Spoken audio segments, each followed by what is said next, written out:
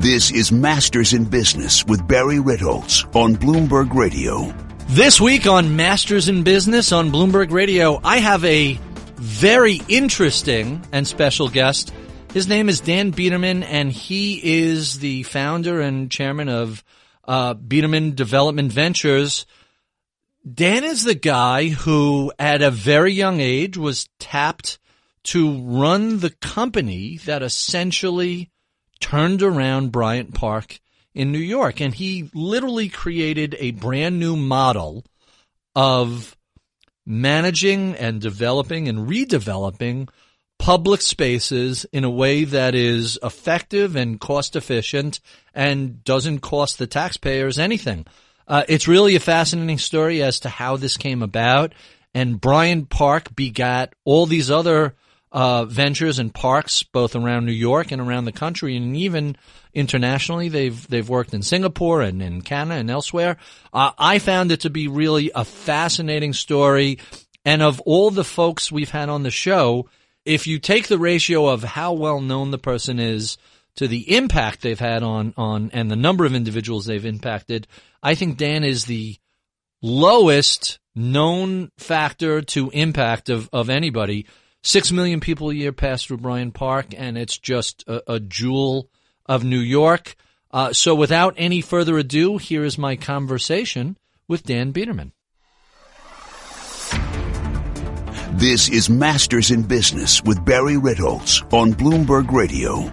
I know I say this every week, I have a special guest, but I really have a special guest who I'm going to describe him as someone who probably impacts more people on a daily basis and is less known to the general public than any other guest we've had. His name is Dan Biederman, and he is the person, in addition to running Biederman Redevelopment Ventures, is the person who has turned Bryant Park and other public spaces around from dangerous, drug-infested crime zones to really Bryant Park is the jewel of Manhattan. Dan Biederman, welcome to Bloomberg. Thanks. It's great to be here, Barry. So I don't want to spend too much time delving into your CV, but briefly, magna cum laude at Princeton, MBA with distinction from Harvard, focusing on both public and international affairs in your undergraduate work. It's the 1970s and 1980s, and I'm familiar with Bryant Park because as a kid, my dad worked on Madison and 39th, and I used to come in and visit him. And I was always told, hey, stay away from the park. Same thing with me and my father, who worked in the Grace Building. So that's your first introduction to Bryant Park. The Grace Building literally faces Bryant Park. So from that introduction as a kid, we go to the 1970s and 80s. The park is decrepit. It's filled with homeless. It's filled with drug dealers. It's a disaster. You come along. What makes you say, I have an idea. Let's incorporate an entity to clean this up? I was lucky in that it was a great first job in the field because I'd always wanted to be between the public and private sectors. I wanted to do public sector work, but not on public sector terms. So this opportunity came from the Rockefellers, of all people, out of nowhere. And the substance wasn't so difficult to come up with. The politics were miserable. But we got it done. It took a decade longer than it should have, and now we've had 25 years to watch the improvement. So let's back up. The Rockefellers, obviously Rockefeller Center, up the street, but that's a good 10 blocks away or not 8 blocks away. What was their interest in Bryant Park other than it was a horrific blight in right in the middle of Midtown? It was the library, Barry. Most people didn't know the Rockefellers really viewed it as their institution, much like MoMA and other places. The New York Public Library, they were huge sponsors of... Hugely involved. And Mrs. Astor, on her way, it was one of her key institutions, on her way into a meeting of the trustees, was accosted by some drug dealers. Mrs. Astor, at probably 82 years old, looked like Mrs. Astor, and they offer her drugs. So clearly the message was, old lady, get out of here. This is our territory. She was outraged and ran into David Rockefeller, first person she sees. And immediately after being accosted in Bryant Park. Very lucky for me. She says, young man, he's probably 74 at the time. We need to do something about this misery. There are ruffians outside. They just insulted me. Let's fix this. Well, let me. So you're a young kid at this point. How do you get tagged to, by the way, Dan, come over here. See this park? It's a mess. Fix it. The only reason I got introduced to the Rockefellers is Larry Kudlow decided to resign as treasurer of a nonprofit development corporation on West 42nd Street. 42nd Street Development Corporation. They needed a replacement. The guy who ran that, Fred Pappert, knew me. He said, you can do this job. And by the way, a side benefit is at every board meeting, Jackie Onassis is present. You'll get to know her. So I said, sounds good. No pay, I assume. He said, yes. I was 25 years old. He suggested me to the Rockefellers for Bryant Park because they were looking for somebody who might be a candidate to somehow turn around this mess. So you're on the 42nd Street Development Corp.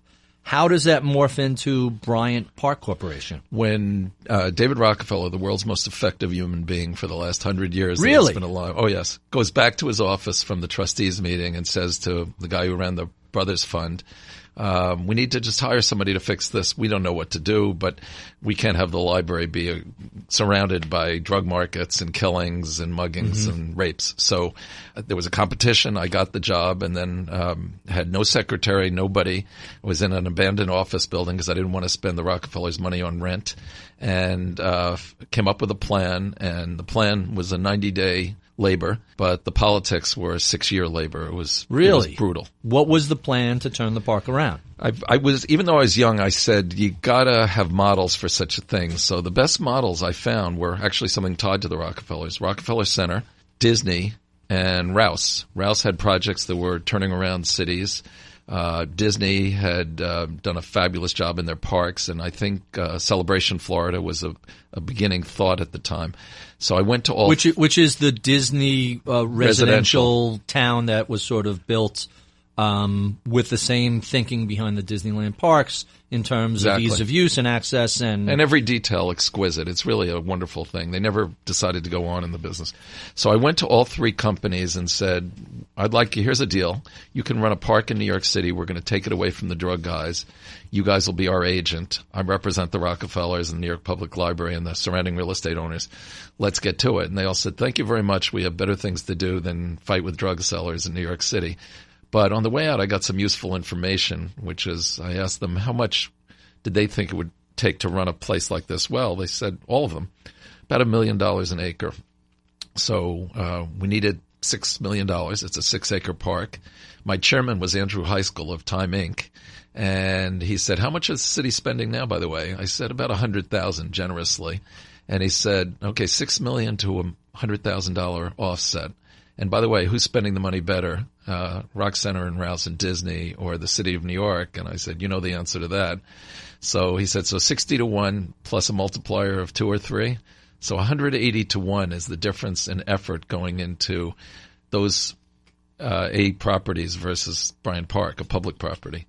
And we were off trying to assemble a massive budget to allow us to do all the great things we wanted to do for the public in New York City. I'm Barry Ritholtz. You're listening to Masters in Business on Bloomberg Radio. My guest today is Dan Biederman of Biederman Ventures.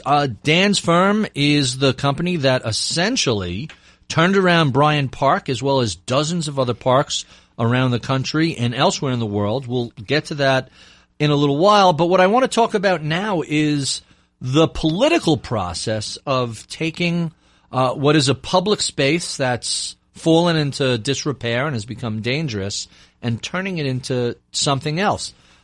You said previously it took you 90 days to prepare the plan and then 6 years to get the politics settled. Explain that. Everybody leaped in and said the idea of a privately managed space and a program space was a bad idea. Many of them had never been in Bryant Park, but the preservation movement jumped in with both feet to oppose me.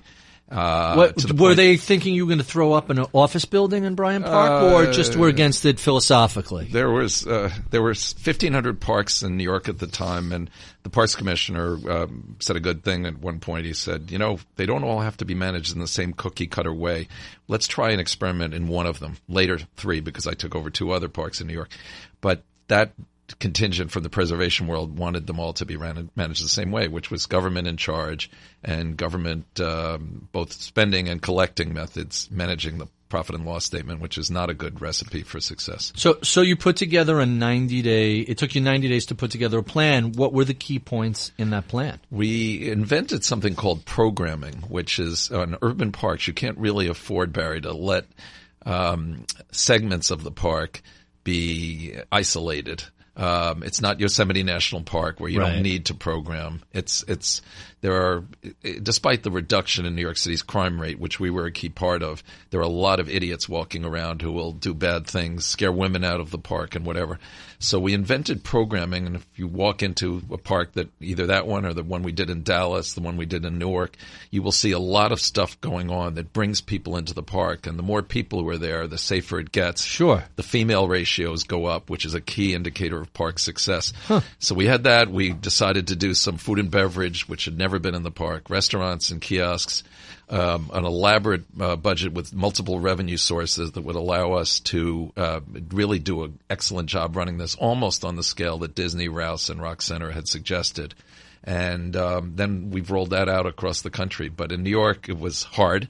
Blue state political processes are thick, to be kind. And my chairman at the time said, somebody asked him about approvals. He said, everybody in the Western Hemisphere and his brother has had to approve this twice.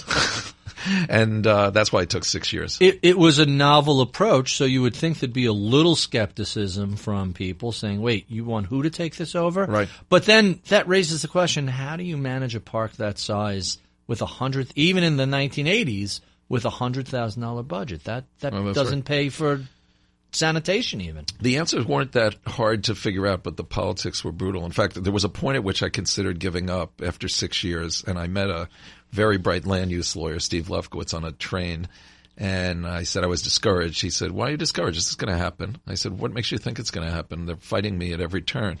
He said, there are 4 types of projects, and they fit on a matrix neatly. It's something I've never forgotten. I use it all the time. There are dumb projects and smart projects. Good ideas, bad ideas. And then there are projects backed by powerful people and projects backed by powerless people. So he said, you can imagine how often bad ideas backed by powerless people happen. They almost never get adopted. Right. He said, but this is a good idea backed by powerful people. He said, this is a good idea, powerful people, and good idea, 100%. Oh, really? Good ideas, powerless people, 25%. Bad ideas, powerful people, 25%. So he said, this is a fabulous idea. Your plan is great. The Rockefellers are behind it.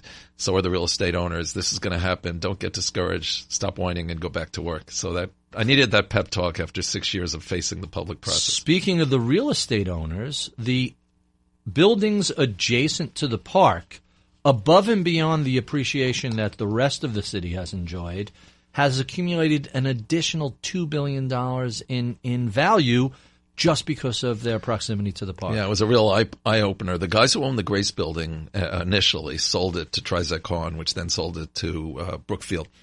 A very nice guy. He sat me down. He said, let me show you how much money you made this family. He said, really? Let's assume it's about a $20 premium for Bryant Park being this good. He said, I think that's modest, but every square foot of our 1.3 million square feet went up in value over a 5 to 10 year period by $20 as a result of your efforts. And he said that goes straight to the bottom line. It doesn't cost more to collect more rent. So he did the math for me. $20 million times 1.3 million, $26 million. And then he said the cap rate, I think times years. Yeah, the cap rate at the time was 5%. So he said, okay, so 26 divided by 0.05, $520 million. He said, how much have we invested in this thing? I said, well, you guys gave a garden and you've been part of our business improvement district. So about $1 million. He said, so 520X. He said, can I tell you, we've never had a 520X experience in our life. Did you tap him for more money? Hey, you guys should be putting more cash. I told the story, my next salary negotiation, to the other board members.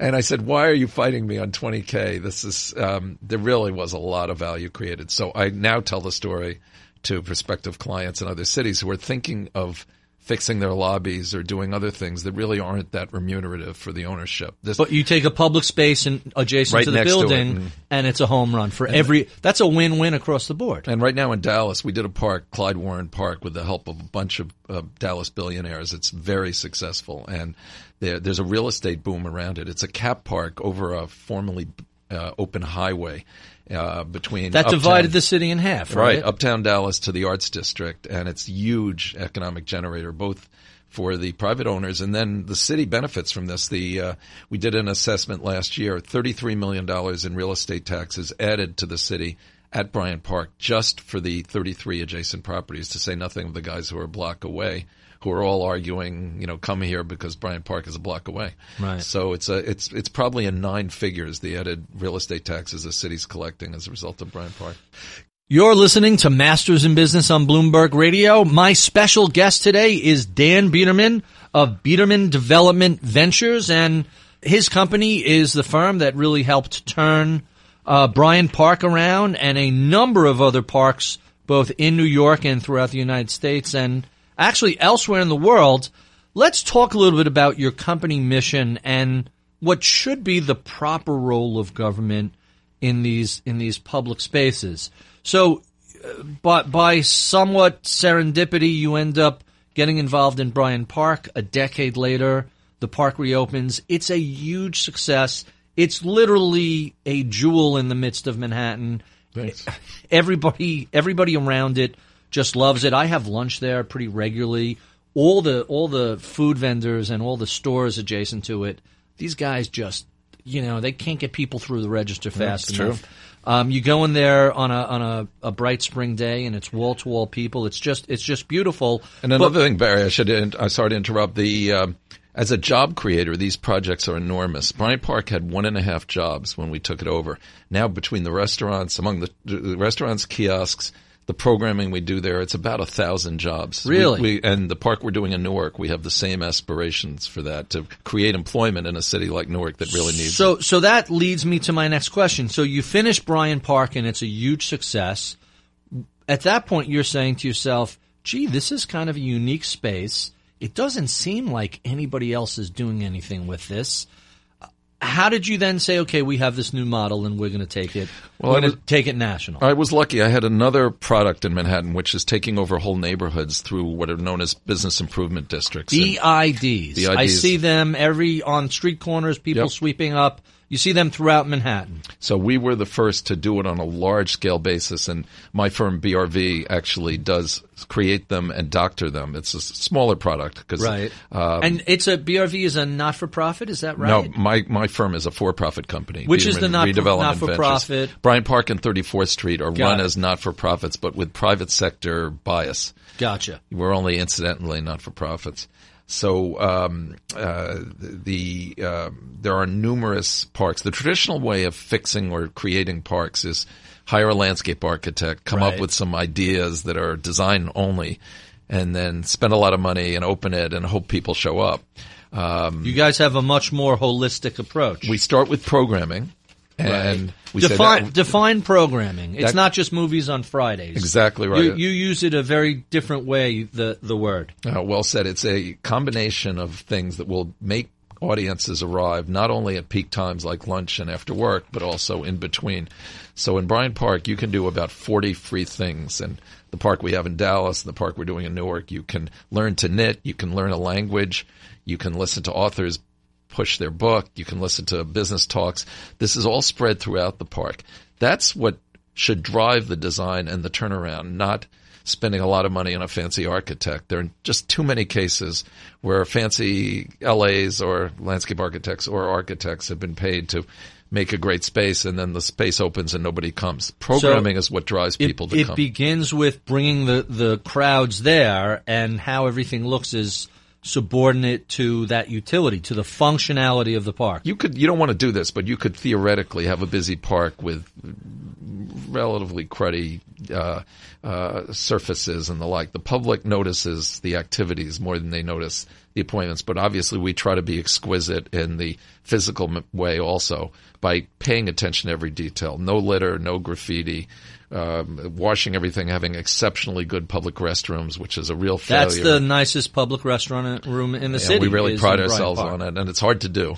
We learned a lot about restrooms. In my MBA class, I'm the only one who was a minor in restroom management, I think. Nobody else was interested in that. There's literally a book called Where to Go, and it gives you a list of all the public restrooms, hotels, whatever, in New York, and the Bryant Park bathrooms are the nicest bathrooms in the city. We try to be as good as the ones in the Plaza and the St. Regis, and we kind of send people up there. There are literally bouquets of flowers in the restroom. Yep. It's not what you would expect from a public park restroom. We had to convince women that we had a public restroom they could trust. So the first thing you see when you go through the door is the bouquet of flowers, and we can see women saying, "Well, they're not going to do that if this is going to be a crummy place to go."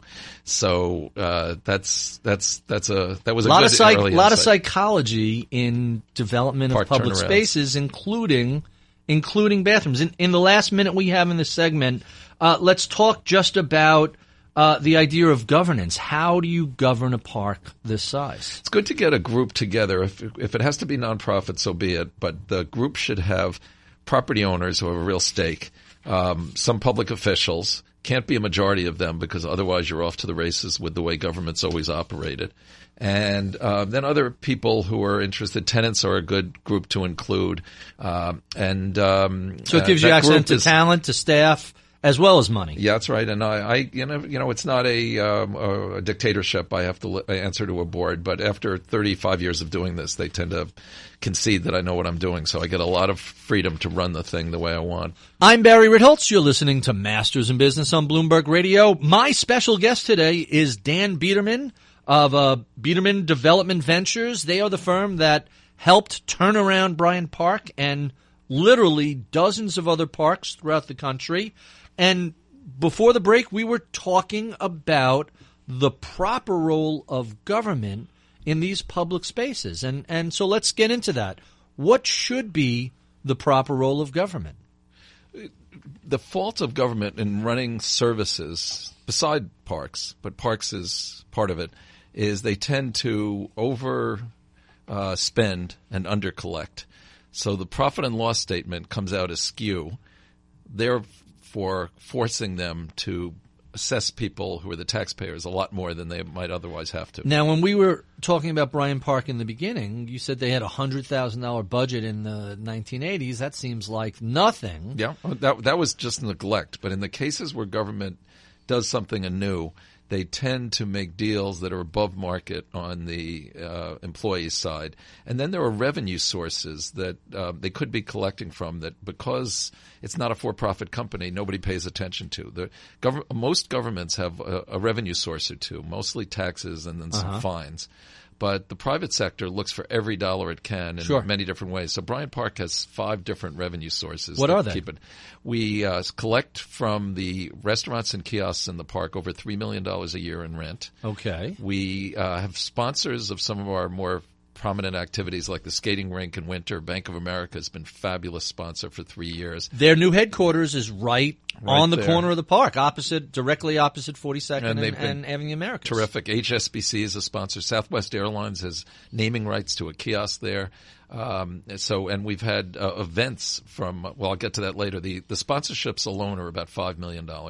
The events we have introducing products, everybody from Starbucks to Microsoft to T-Mobile has introduced products in Bryant Park because of its prominence. It doesn't take much time and it's rare, but when they do it, we make them pay for it. That's another $1.5 million.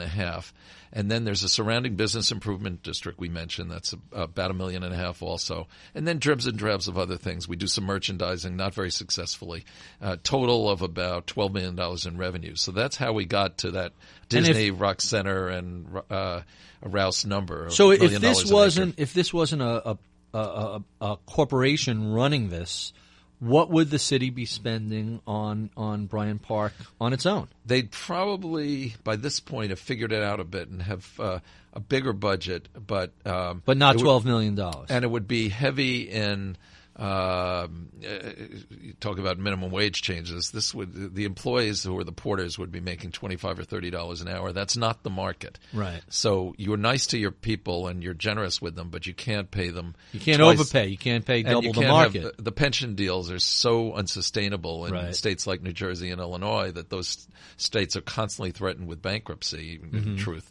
So you can't do that if you're a private operator of a public space. Little trivia about Illinois, they stopped paying out their lottery winners for a while because right? they literally didn't have the money. So not only is the whole thing a sucker bet that the odds are dramatically against you winning, but even if you win, you may not get paid because now you have counterparty risk, which is really quite amazing. Good way to put it. So let's talk about some of these other parks and how the government there interacted with the private sector. Mm-hmm. So in Dallas, you have the Clyde Warren Park. Yes. And that's sort of an unusual situation because you had a highway kind of dividing the city in half.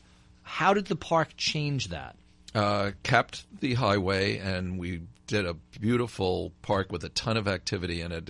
There's some very wealthy people and public-spirited people in Dallas. Jody Grant and was the head with his wife Sheila, and they made a major difference by making a deal with the mayor that the private sector would essentially finance the park and a little bit more if the state of Texas and the city financed and a little federal help from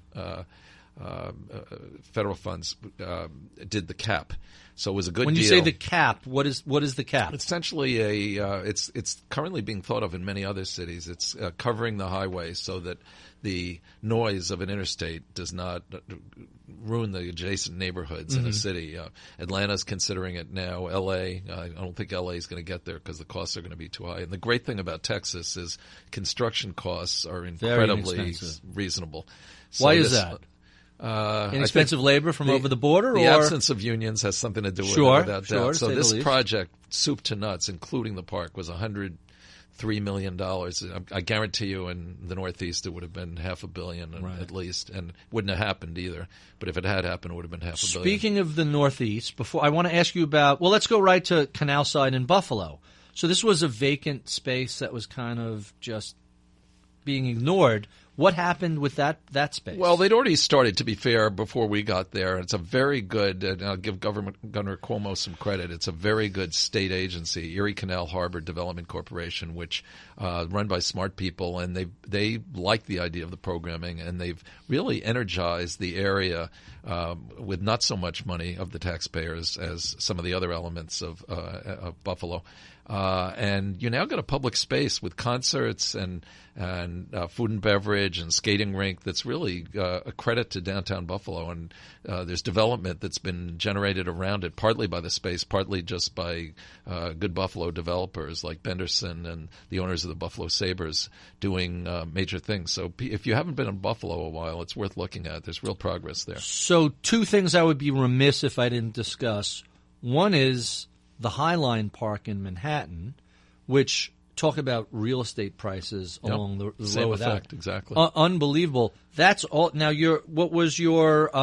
I've said when I was describing this conversation to people in advance, I've said if you like the Highline, which is a huge hit amongst both New York City residents and tourists, I think that never would have happened if it wasn't for the Bryant Park turnaround. I don't know if I can take credit for it, but I will say... I'm giving you a little bit of credit for that. Take 10%. Oh, thank you. Jamestown, the owner adjacent, paid me a little bit of money to advise Rob Hammond, who's the one of the founders of Friends of the Highline, and he listened to what we said. He was a good client. So it's been a fantastic... I only had a minor role, but they did go for some of the stuff that we did in Bryant Park. It's worked out really well, and there's a park that's, I believe it's in the midst of construction that was a former subway station that's reopening. The Low Line, possibly. The Low Line, yeah. They're trying to model after the High Line, and it's kind of clever, but it is underground. It doesn't have the views that the High Line has. It's a little darker. Yes, I don't know much about it, but they did call to ask some questions. It's nice to start people out. So outside of Manhattan, outside of New York, what other areas have you guys been working in, and What other successes have you had in the United States or elsewhere? The ones we always point to that are really finished are Dallas, Pittsburgh, and Newark. In Pittsburgh, what used to be a parking lot next to the Cathedral of Learning was one of our early parks. It's called Schenley Plaza. Terrific improvement. And Pittsburgh's a great city to work in, and there's a lot of good stuff And happening Newark, there. we don't think of anything getting done when we think of Newark. What was that park? Thanks to Ray Chambers, who's a buyout guy who then devoted the rest of his career to fixing downtown Newark, and Mayor Booker, and Prue, which has been a key backer, along with a few others. Prudential. PSE and J. Yeah, Prudential's right there. Their foundation's been deeply involved. We really took a park very similar in its role there to Bryant Park and have turned it into a lively space after years of it being vacant. It's called Military Park. It's between the arena and the New Jersey Performing Arts Center. Prue just built a new headquarters-type building on top of it, right next to it. And there were some who said, and it always annoyed me, well, Bryant Park can only be done where there are a lot of yuppies around and huge office buildings, and it's not relevant to the minority community. Newark's a majority minority city, and they have been excellent. The residents and office workers around there have been excellent patrons of the park. So it's a kind of weird thing to improvement. say. Minorities don't like parks and outdoor spaces. That's a weird perspective. They're actually the Newark residents who are using it are actually better for us because they'll spend a little more time there. They're a little more patient. They're a little less on their iPhones.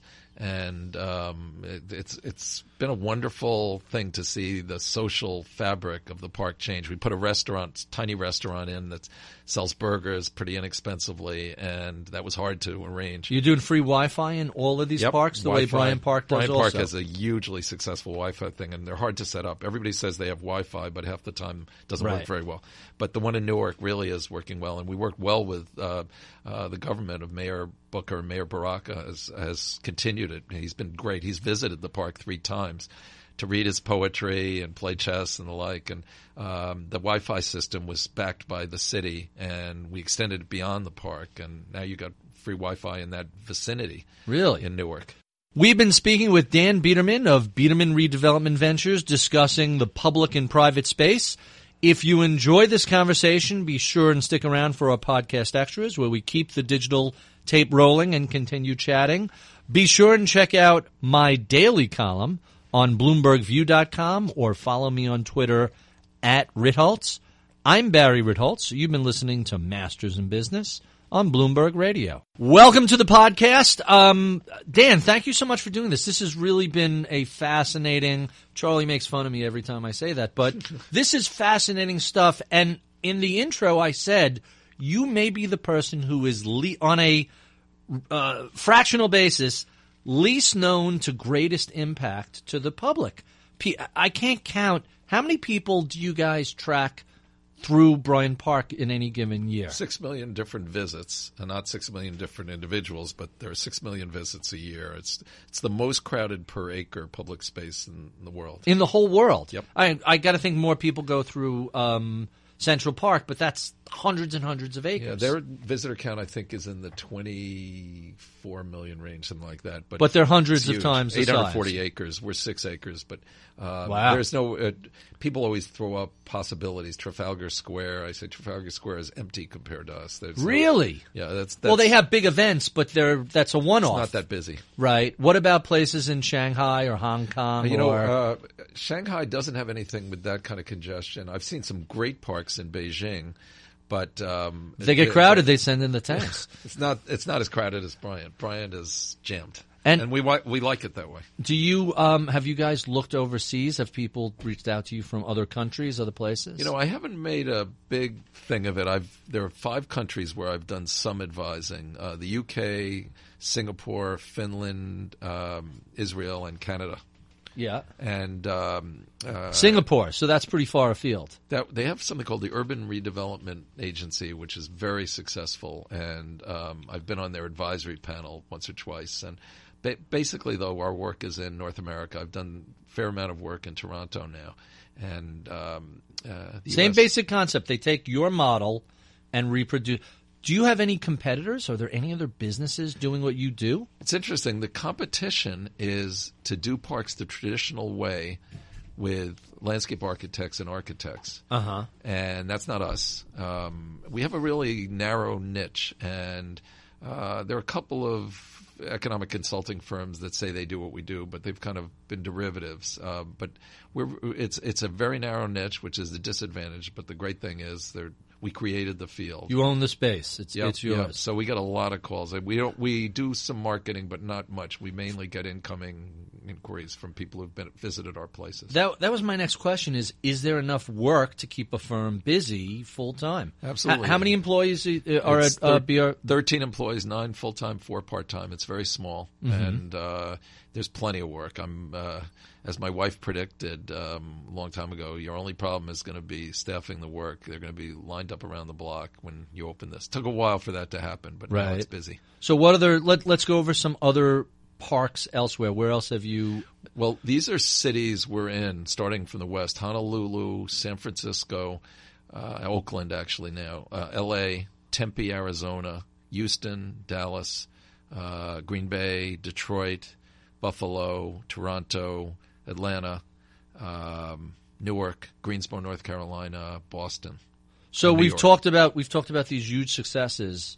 What hasn't worked out? Once in a while, a company, but more often a government, wants you to answer the questions they ask you as a consultant a certain way. And I have to give my little speech, which I was taught when I was at my first job after business school, American Management Systems. Right. Really good, smart bunch of guys. No longer exist. They were sold. But they said, as a consultant, you need to tell the client, do you want me to tell you what you want to hear, or you want me to tell you what you need to hear? The right answer. Once in a while, we get a client who wants us to give them the answer they wanted to hear when they brought us in, which is very often the wrong answer. Right. And it's usually a government agency, but sometimes a private player. And then the other kind of client that's a challenge is they are more interested in how much they pay than in how much success they have. They only look at the expense side of the ledger with you.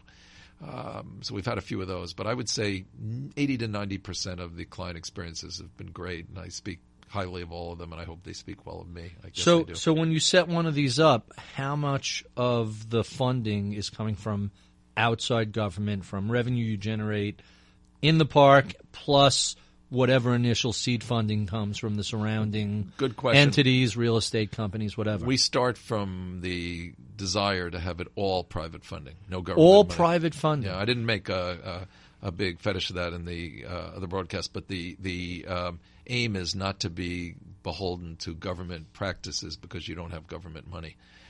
So Bryant Park has not taken any government money at any level since it was founded.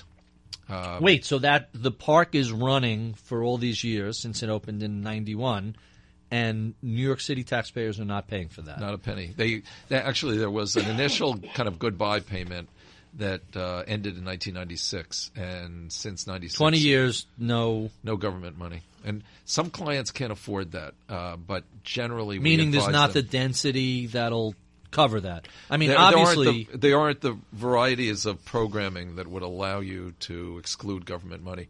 I'm trying to think of an example where we're going to have to take government money. Like I would think San Francisco has enough population coursing through a downtown space that should be easy. But Tempe, Arizona, maybe not the same volume of people. Not as concentrated density. But we're talking to the Tempe people about a possible use of the techniques we use to build our capital plan, which is borrowing money, using the government's in New York City triple tax exempt capacity. Issue a bond in order to build something. Issue bonds. We repay. They're not on the hook for a penny of it.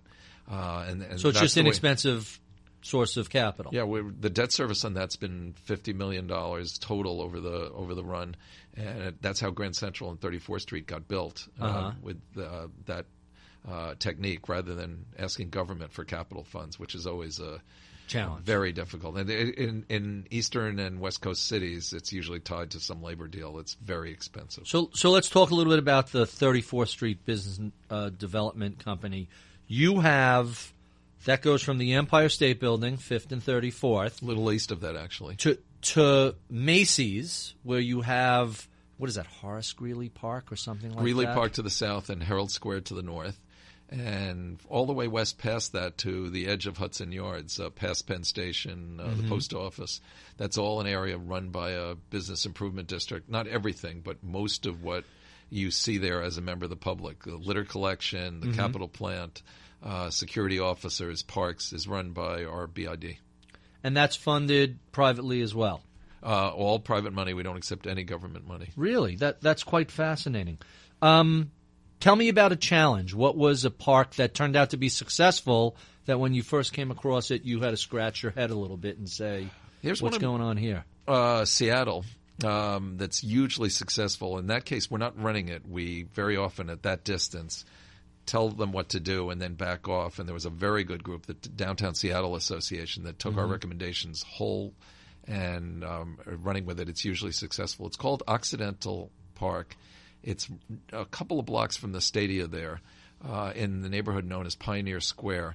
This was a truly violent space. It was drugs, a lot like Bryant Park at the beginning, drugs and really bad guys hanging out and victimizing people.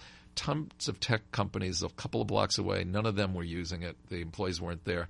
So we told them how to program and how to spend a little bit of money without government on various things. The Seattle Parks Foundation and Downtown Seattle Association ran with it, and it's a real turnaround. I keep track of it long distance. We're done.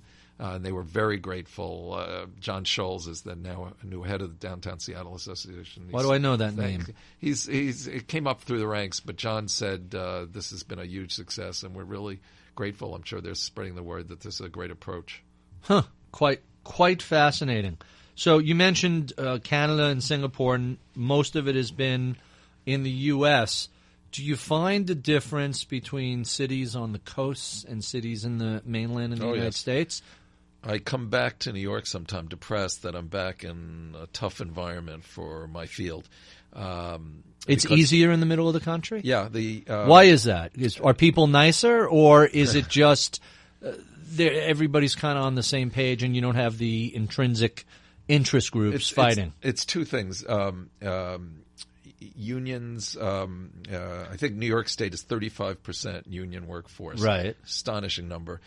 New Jersey, California, really unions are in very good control of legislative processes. And because unions have been on the wane nationally for a long time. What is it, less than 5% of workers are now in a union? Yeah, the number is tiny compared to what it was a century ago, a half a century ago. But not in municipalities not in those and three government. states so much. So that is one difference. And the second is there really is a difference in terms of the belief in capitalist system. I don't have to. I started a speech once in Dallas about this is the reason our parks work, and part of my pitch was that the free enterprise system is a good thing, and blah blah blah. And one of the guys on the board waved his arm and said, "Dan, you don't have to make that speech here. We're in Texas. We got now." it right. This is that's the difference. The terms of employment, a real threat to our field. It's not just me; it's the little organizations that are doing the same thing in parks and neighborhoods, is this specifying of the terms of employment by government, which is happening in states like New York, New Jersey, and Washington and California. But when you say specified terms of... Well, we now have in some of the cities in those states minimum wages of $15, specified amount of sick leave in New York City, specified amount of maternity leave. A lot of these things I did voluntarily, but to legislate across every business in your environment and say all of you must do the following things really, in my mind, goes too far. And for little efforts, we try to do a lot with little. If you're a little company, it's whether you're for-profit or not-for-profit, it's really difficult to do this. $15 to so start. Seattle going up to $15 by, what is it, 2021 for... It's phased in until I think the 19, but that is over the next hurt. 3 or 4 years. Yeah, it's going to hurt their ability to do things like pick up paper in parks that they privately manage. And they know that. but the mayor's behind it, and they have to be behind it. And I thought it was companies with 50 people or more. Am I confusing that with something else? That was one of the criteria for New York, but I don't know if that's true in Seattle. But $15 minimum wage in some lower cost environments. Washington's not right. It's not New York. It's a very different. That's so a challenge. Let's talk a bit, because restaurants are such an important part of the revenue stream for these parks. We had Bobby Flay on a few months ago, and he was apoplectic about the changes. He said you can't run a restaurant profitably in New York City anymore, given the changes that are going to be phased in. There are people who earn their living on tips. I can't pay them $12 an hour. That's too much. It's going to be a challenge. The restaurants in Central Park, with obviously involvement of the city because they own the real estate, are going to have a challenge because the Hotel Trades Council dominates their workforces now, and I don't know if those two will survive. They're great places. Has that been the issue with Tavern on the Green? Has been a part union of it. issue? The reason there weren't so many bids on the new tavern deal was that the city imposed the Hotel Trades Council on the deal, and but to be fair to the city, I think Warner Leroy had welcomed them in when he owned Tavern on the Green previously. So that's a dicey operation. I think they only got 2 or 3 bids for what really should have been a great opportunity because there was a lot of catering possible out there. A ton. Absolutely. Yep. At one point in time, that was also a beautiful restaurant, and it kind of fell into disuse, disrepair, and it's not what it was. I don't know what's going on with it now. I haven't seen it in a while. They run a representative restaurant, but the volume isn't what it was because it was cut down. Warner had turned it into a megalith. It's I think he had $35 million in revenue annually, a lot of it from catering, and now smaller. So we talked about overseas, and we talked about the difference in coasts. When you look at some of these other projects, what stands out when someone first approaches you with, hey, we have this park and it's kind of a mess and we want to clean it up? How do you go about starting that process, reviewing that? What's that like? The first thing we do is a kind of intriguing market share calculation. This comes from a conversation with Eli Broad, who's done wonderful things for downtown L.A., but Eli was too optimistic, in my view, about how many people would visit the public spaces on Grand Avenue after the Disney Concert Hall was built. So I kept warning him, Eli, not as many people are going to visit just to see the building as you think. And then I said, I need to have a systematized way of making that case to clients like Eli, who's a smart guy and didn't really believe me. So we created something called a visitor market share calculation. We go out, depending on the walking distance of each city. Dallas has a terribly small walking distance. Nobody walks there. New York, Boston, Washington, San Francisco, everybody walks. Right. So we go out 1,200 feet in those cities and 200 or 300 in Dallas. And then we look at the adjacent hotels, office buildings, residences, retail shops, museums, and we say, how many people plausibly could be in this public space? And what are we going to have to do to get them there? Because our market share at Bryant Park sounds small, but it's 4%. Basically, of all the people in the surrounding area are in Bryant Park at lunchtime. And you say, what happened to the other 96? And the answer is they're on vacation, they're on a business trip, they're in a conference. They're eating at their desk. They eat at their desk. By the way, there are other restaurants. Friends uptown. Right. So we lose 96% through no fault of ours. But 4% that's a big number. It's massive. Yeah. But some clients think they're going to get 10 or 20%. So first thing we do is disabuse them of that. Say, Bryant Park's been plugging away doing this for 25 years. You're not going to get higher than 4%. And then we say, okay, what's going to drag these people in? Is it knitting seminars like we do in Bryant Park? Is it juggling clinics? Is it concerts? Is it the reading sessions we have? Is it pétanque? Is it ping pong? We have a putting green, all those things. We put together a bunch of things on a map and show the client how we're going to drag people into their space at hours they might not have expected to be there, including seasons where in the past Bryant Park was empty in the winter for 8 months. It's jammed now between the rink and then around the holidays are all the kiosks selling all these different crafts and unique sort of products. It's jam-packed when you go in there. Yep. So those are our starting points, and from then it's a budget. And then only last do we go to the architects and say, okay, now draw this up for us. We save the clients a lot of money by not having them spend a lot of money on fancy plans, especially in blue states where construction costs are so high. Dallas can afford to do a little bit of that.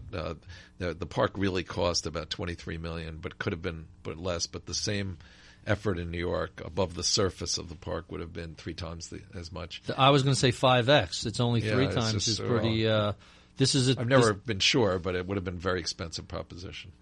Quite fascinating. So what are some of the other challenges you face? You have to get the clients to be realistic. You're dealing with politicos. You're dealing with unions. Mm-hmm. What else is a challenge that people may not be aware of that involves turning a park around? Once in a great while, we come upon something where I say to the staff, this is pushing on a string, to use that. Right. Meaning metaphor. No impact. You're not having any effect. It's a suburb where there's no particular reason. There's no density, and there's no reason people within a reasonable distance want to go there, even if you produce something that's so spectacular that people should want to see it as a curiosity. Once in a while, that's a challenge. Other ones are we have there's a park I won't name in Boston. We have 2 projects in Boston, South Station and Faneuil Hall.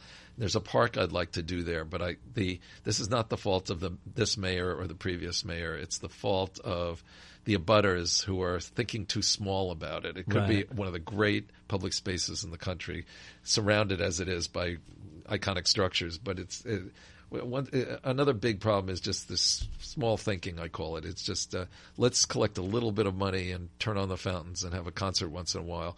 And doesn't get it done. It's not that the people are not smart. It's that they don't have the frame of reference to think bigger. And that's a big problem for my firm. I'm in Chicago pretty regularly, and I'm always impressed with how well done their public spaces are. Have you guys done anything in there? It was funny. Mayor Daley, I'm very fond of him, the second Mayor Daley. He was in Bryant Park taking notes one day, and his chief of staff called me, and he said, he has a question. And I said, I'm coming right down. I want to meet him. He said, no, please don't do that. He's on his way to investment bankers in 10 minutes, but he is curious. I said, okay, Drew, I'm going to give you these answers, but only if I can visit him in Chicago. So went out there, had an incredible meeting with him. Mayor Daley was a great park mayor. And you're right, the parks really have been well done. He did it through a park district, not through BIDs, not through privatization. He didn't really believe in privatization because it's all city. But unlike New York and other big cities, Chicago's mayor is essentially a benevolent dictator. Yep. And so we have family there, and one day we were there every Thanksgiving for the past 25 years. And we go to the museums, we go to Second City, we do everything. I come back 10 pounds heavier every Thanksgiving, and it ain't the turkey. But we're walking through a park, and I'm like, wow, these are really beautiful iron fencing. Not the usual chain link junk, but like cast iron, beautiful. Yeah. And I'm like, when did this happen? State Street, they did a nice job. And, I asked him during the meeting, he was very detailed, and I said, you know a lot about this. Of all the mayors I've met, you know the most, and that was generally known. And after I asked his chief of staff, where did he learn all that?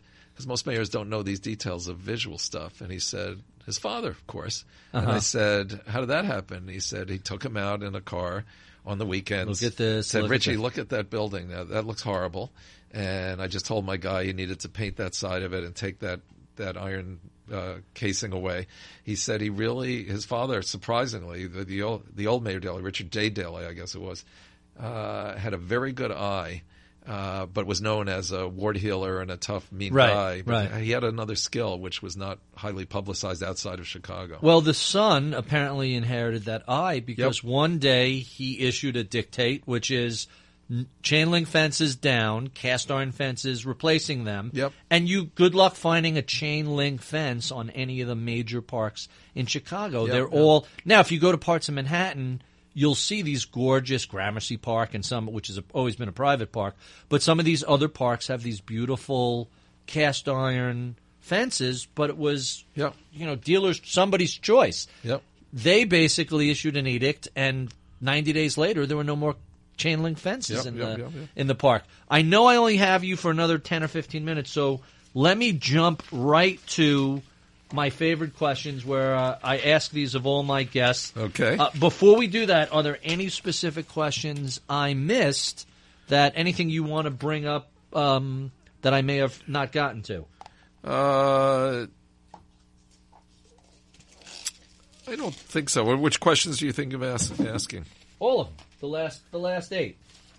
So we did some of these. So we know what you did before you started working in this space. Let me ask you, who were some of your early mentors? There was a guy who's not well known in the business community, William H. White Jr., who came up with a lot of the theories about movable chairs and the like that we've implemented in Bryant Park. Brilliant guy. He was a journalist. He's known more for the books he wrote, including The Organization Man. Oh, of course. And he was closely linked, unbeknownst, we can say it now that he passed away about 15 years ago. The Rockefellers supported his work. They thought it was so important. Mm-hmm. Gave him an office and a secretary and consulting deals. There was one point he took me down to Princeton and he said, little known to the public, the Rockefellers don't give money to this school unless I say that the physical improvement is a good one. So I want to show you something outside of East Pine Hall. And he was a tremendously important factor in what we did in Bryant Park. And then the people who helped me get started with these entities other than the Rockefellers, Andrew Heiskell, who was the chairman of Time Inc. and agreed to be our chairman for many years. Michael Fuchs, who succeeded HBO. him. Yep, Sure. Michael's a brilliant businessman and has been our chairman at Bryant Park of the kind of celebrity entity for about 20 years. And learned a lot from him. So wait, and if I go to Bryant Park and I first time I ever saw Louis C.K. had to be 10 years ago. Oh yeah. In the middle of the day at Bryant Park. Oh, the comedy series? And really slaughtered the park. People were falling, really? Literally rolling around on the grass laughing. That was so a great comedy series. The language was a problem. We couldn't get the comedians to work clean, so eventually we But ended it was hilarious. But I thought of bringing it back. It was so. I saw him there. I saw Louis Black there, showed up, and I'm sure you could randomly get just about anybody else you wanted. Susie Essman was there the first time I ever saw her. She was so fun. Very profane. Very profane. Check out her interview with David Steinberg on Showtime. It's hilarious. Hilarious. Yeah. Peter Malkin is an investor. He's 82 now. In fact, today he's 82. He was the chairman of my BIDs at Grand Central and 34th Street and was very instrumental in this stuff getting going. And another mentor is my wife, who's a brilliant. She's a litigator with a practice in fine art law, which is a fascinating practice. She kind of formed the field, but she's a very good advisor on a lot of things. She should be involved in that Picasso case that's going on right now. She has a lot of arts law clients who have stuck with her over the years, but she's a brilliant advisor on a lot of this stuff and negotiation and more than just a litigator or a fine arts lawyer. She's been very important. You mentioned White and the idea of the movable chairs. I have to ask, how many of those chairs are stolen each year? Virtually zero. They really? Yeah, they deteriorate. They look like they're good enough to sit on, but not good enough to take. Well, is that it's the partly thinking? that. We knew it would go fine because when the first parks we'd seen with chairs, these were actually for rent. They weren't for use. Right. Were Green Park and St. James Park in London. The Queen's entity, which is called Royal Park Enterprises, put them out. And we said, that's interesting. They're not going anywhere. I once asked somebody, why don't they disappear? Question everybody asks me about my parks. And they said, well, they belong to the Queen. Who would take something, the Queen's property? So that's more than just stealing a chair. That's a serious... Yeah, but also, Bryant Park's so busy, it's hard even to have a petty crime. We took crime from 500 felonies a year to zero there. Right. And it stays in the 0 to 1 range. Every year there's something bad that happens. Or something stupid. Yeah, an assault. We had one weird incident with a guy who took a machete out and hacked away at a woman, which was really upsetting. Because there are... that was recent. That was in the paper. There's some disturbed people on the streets now. There's nothing you could do. There seems to be more than ever recently. A little more. Yeah. So let me keep plowing through this. So we haven't really talked about books, which is always a favorite topic. What books influenced you, or what other books have you just found to be interesting and worth mentioning? I stopped reading books when we had kids, and then I said I got to start again. So I'm back reading again, 40, 50 books a year, and they fiction, they haven't been influential. I just read them for escape. I like Trollope and Hardy and Fitzgerald. And then management books, I've always spent half of my reading time reading management books, trying to learn stuff in business. So Collins was interesting. Good to Great? Is that what we're Yeah, talking very about? good. I've read two of those. And Mark McCormick's books, which nobody mentions anymore, are really good. But, What's the name of whatever things what they Swimming didn't with the teach you, Sharks or what something? they didn't teach you at Harvard Business School. It's Right. kind of good horse sense about business management. And then Alan Weiss is a great one on pricing your consulting services, which an ex-McKinsey friend of mine recommended. And, What is Alan Weiss's book? What's the name of it? Pricing. I'm forgetting the name. Value. I'll something, find value it pricing, and something like I'll that. include it on the page when we talk about it. And then, like most privatization guys, I've read Ayn Rand, and it's a trial to read. But Atlas Shrugged is. Last week I had Michael Covell on, who in his list of books mentions Ayn Rand, Yeah. and he says to me, he goes, "I know you can't stand her," and I said, "It's not that I can't stand her; it's that I was assigned Atlas Shrugged in college, and it was 8 of the most miserable weeks of my life." The speech is. It's 160 pages. One speech is It's unbearable. It's brutal. I kind of semi-minored in English in college, and they emphasized when we did The Wasteland, there's no way this poem is regarded as one of the great triumphs of English literature without the editor, who I think was Ezra Pound. And there's no way Fitzgerald was any good without Max Perkins. And Ayn Rand must not have had an editor who had any Clearly. ability to say anything to her, because Right. it needed to be edited. Whereas The Fountainhead's a little more under control. But After Atlas Shrugged, I had a similar experience with Stephen, what's his name, with The Stand.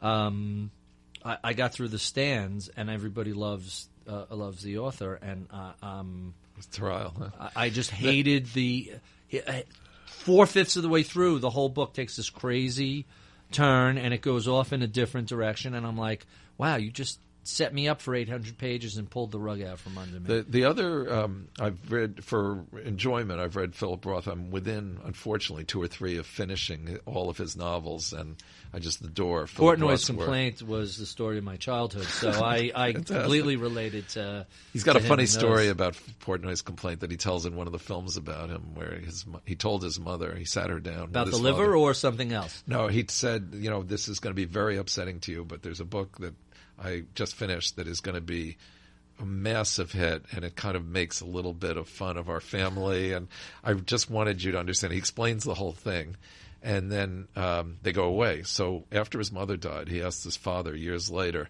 what was Mom's reaction after I told her that I was going to have this huge hit and be a celebrity? He said she started crying. And he said, I knew it. I knew she'd be upset. He said, not about what you think. She started crying because she thought you were having delusions of grandeur. That's great. My son is crazy. He thinks he's going to be a famous author. That's funny. But no comments about the actual That's book. not what she was concerned about. And American Pastoral's my favorite, and a lot of people's. Never read it. Oh, it's fabulous. If you're interested in Newark, 6 or 8 of them really have fabulous Newark stuff. In fact, he had an exhibit in Newark, the library where he first worked as a young boy. He had an exhibit there about his family and childhood. So I know I got to get you out of here in the next minute or two. Let me jump to my last 2 questions. Yes. So a millennial or a new college graduate coming out of school who are interested in pursuing your career path, what sort of advice would you give to them? I always tell them the first job isn't that important what it is, as long as your boss is a smart person and cuts you in on some of the action. So I had an internship or 2 where I was put in the back room, and then I had an internship or 2 where I was included in the work of the office. So that's what we do with our interns. So get a job that's